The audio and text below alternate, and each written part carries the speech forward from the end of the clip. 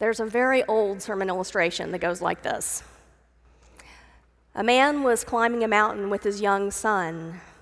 When he came to a place in the climbing that was difficult, even dangerous, so the father took a moment and hesitated, trying to decide which way to go.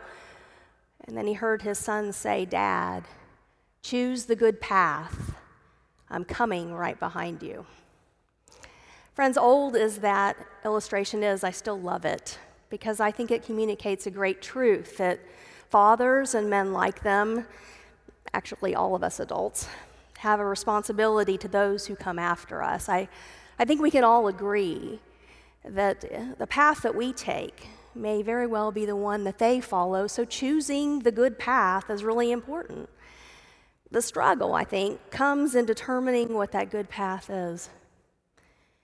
There are so many confusing voices in our culture trying to tell us how to live our lives. You open up a magazine, turn on the TV, surf the internet, and there are all these different ideas about what makes a good life. Friends, what marks the good path? Is it individualism, power, wealth, influence, security, maybe even celebrity? Some combination of those things?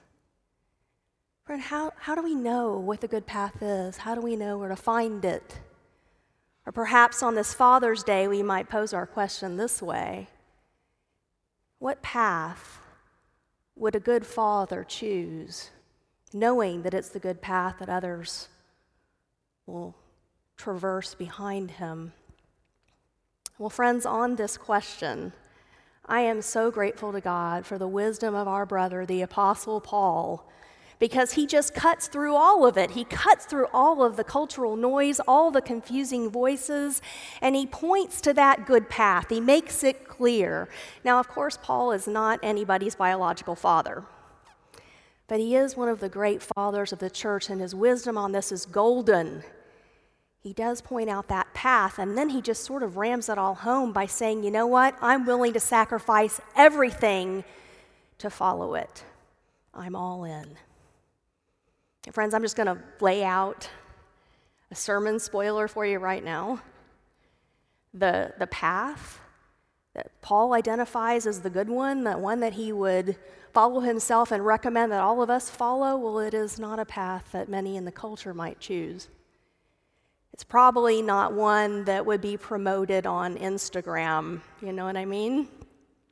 As one scholar so aptly puts it, the good path that Paul chooses is not the path of upward mobility, but instead is the path of downward humility. Look, Paul says, if there was a bragging contest and I entered it, I would easily win. He says, I'm a Jew, a member of the tribe of Benjamin, a Pharisee, a Jew of the highest order. I know the law like the back of my hand. On top of it all, I've kept it.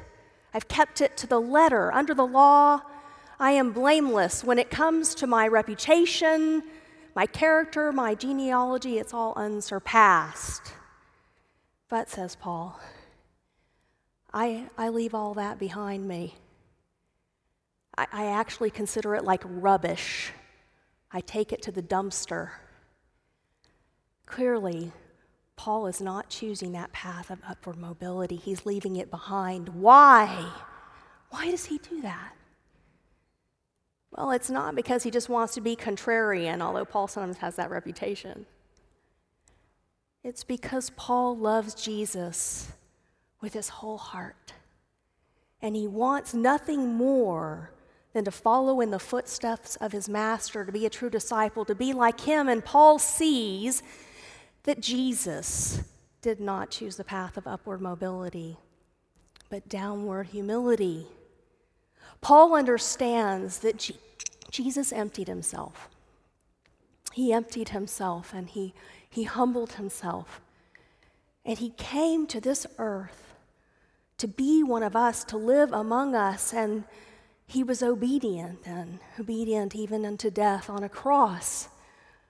Paul understands that Jesus left the realm of light and life and angels, the very presence of God, to come and dwell among us and sacrifice himself. And well, Paul says, if you're going to be a follower of that man, then I don't see how anybody can hang on to their own agenda, especially if it's an agenda that involves pride. I guess you could say, friends, that Paul believed that if you're going to call yourself a Christian, well, that means that you want to be like Christ. So what do you do with your own agenda, your own inclination toward upward mobility? Well, according to Paul, you just take it to the dumpster, you throw it away, you leave it behind. Because he says the good path is one of Christ, and the one of Christ is one of sacrifice, putting others first, love and service, and even suffering. Do you see, friends, this is why Paul is one of the greatest of the church fathers, because he understood that and preached it and lived it himself. And he gives wonderful advice to the fathers and men like them of today. A good father is one who chooses that good path of Christ, the path of downward humility, knowing that others will follow behind. The father of Methodism, John Wesley, put it this way. He said, "We must consent to become more vile." I love that. Wesley was not one to mince words, and he was sort of a character, I think. We must consent to become more vile, he said. You see, Wesley was, well, considered a bit radical in his day because he spent his ministry with those that others in society often found unacceptable. He spent his life preaching most of the time to people who were uneducated, people who were desperately poor. He went to the prisons, he went to the workhouses. He cared very much about widows and orphans. He spent his life serving these people, preaching the gospel to these people, not because he was going to get any rewards for it, at least from other human beings. Not because he was going to be put on the board of some society, not because he was going to receive recognition, but because he wanted to follow Jesus. And he understood that the good path is the path of Christ. And so that is the path that John Wesley chose. Friends, we really cannot underestimate how important our example is in this regard, especially to young people. If you take nothing else away today from this sermon, I hope it sticks in your heart that what you do and what you say matters because they are watching and they are following. Some years ago, I had the pleasure of hearing Kenda Creasy Dean talk about her book, Almost Christian. She gave this presentation at a meeting of annual conference, a big meeting of clergy and lay people in a sanctuary much like this one that was just packed. The book examines the faith lives of young persons and their attitudes towards the church. I will never forget Dean standing up in front of all of us, looking out at this group of clergy and lay people, and saying to us, "Do you want to know where young people learned that a life of faith is not important?" And we all nodded, yes, we would like to know that. And she said, "They learned it from us." And all the air went out of the room. They learned it from us. They learned it from us when they never saw us read the Bible at home. They learned it from us when they never saw us pray even before a meal. They learned it from us when we regularly skipped church to sleep in or do something else that we thought was more interesting. They learned it from us when they never saw us serve in the name of Jesus, not through the church or otherwise. They learned it from us when they never saw us sacrifice anything for our faith. Man, I gotta tell you, friends, it was hard to hear that. I think everyone really felt it in their heart when she was saying these things, but then she gave us hope. She said, if you want to express the love of Christ to young people, The most powerful way that you can do that is to be serious about your own life of faith. Set an example that they can follow. Love and serve in the name of Jesus. And she was careful about this. She said, tell them why you're doing the things that you do. Don't let them think it's because you're a good person. Make sure they understand that you are loving and serving and praying and studying because Jesus is your Lord. If you will set that kind of example, she said, you will be blazing a path for young people in their faith. Friends, that is truly the good path I think all of us need to take. I opened with a very old sermon illustration, so I'm going to close with one today, too, on this Father's Day. There was a young man who was attending college, and his dad came to visit him for the weekend. This young man's father drove a very dilapidated old car. And when it was time to leave, he drove off in that car, and some of this young man's friends began to laugh, tease, make fun of the car. And he stopped them and he said, laugh if you want, but I want to tell you something. My dad could have purchased another car a long time ago. He had the money to do that.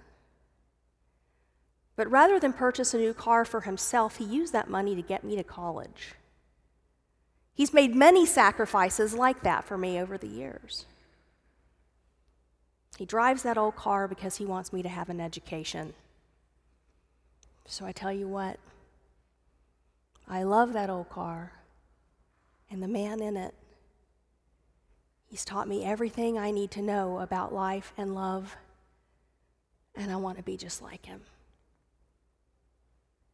My friends, our responsibility, those who are fathers, even those of us who are not, is to choose the good path, knowing that those behind us may very well follow it. Thanks be to God for fathers and men like them who choose the good path, the path of downward humility rather than upward mobility. Thanks be to God for fathers and men like them, those who are willing to be more vile for the sake of the gospel. Thanks be to God for fathers and men like them who choose the good path, knowing the influence it has on all those who come behind, and they do all of it to honor our Lord and Savior, Jesus Christ. Let us pray. Most loving God, we give you thanks on this Father's Day for our fathers and men like them, but we're especially grateful, Lord, for all who are willing to follow the good path. That's your path, Lord. Give us the courage and the strength to put aside the cultural voices and instead listen to yours that calls us into a life of love and service, of faith, of kindness, of mercy, of grace. Lord, strengthen us to live that way and follow that path, come what may, that others may come to know your love and become your disciples. It's in Christ's name that we pray. Amen.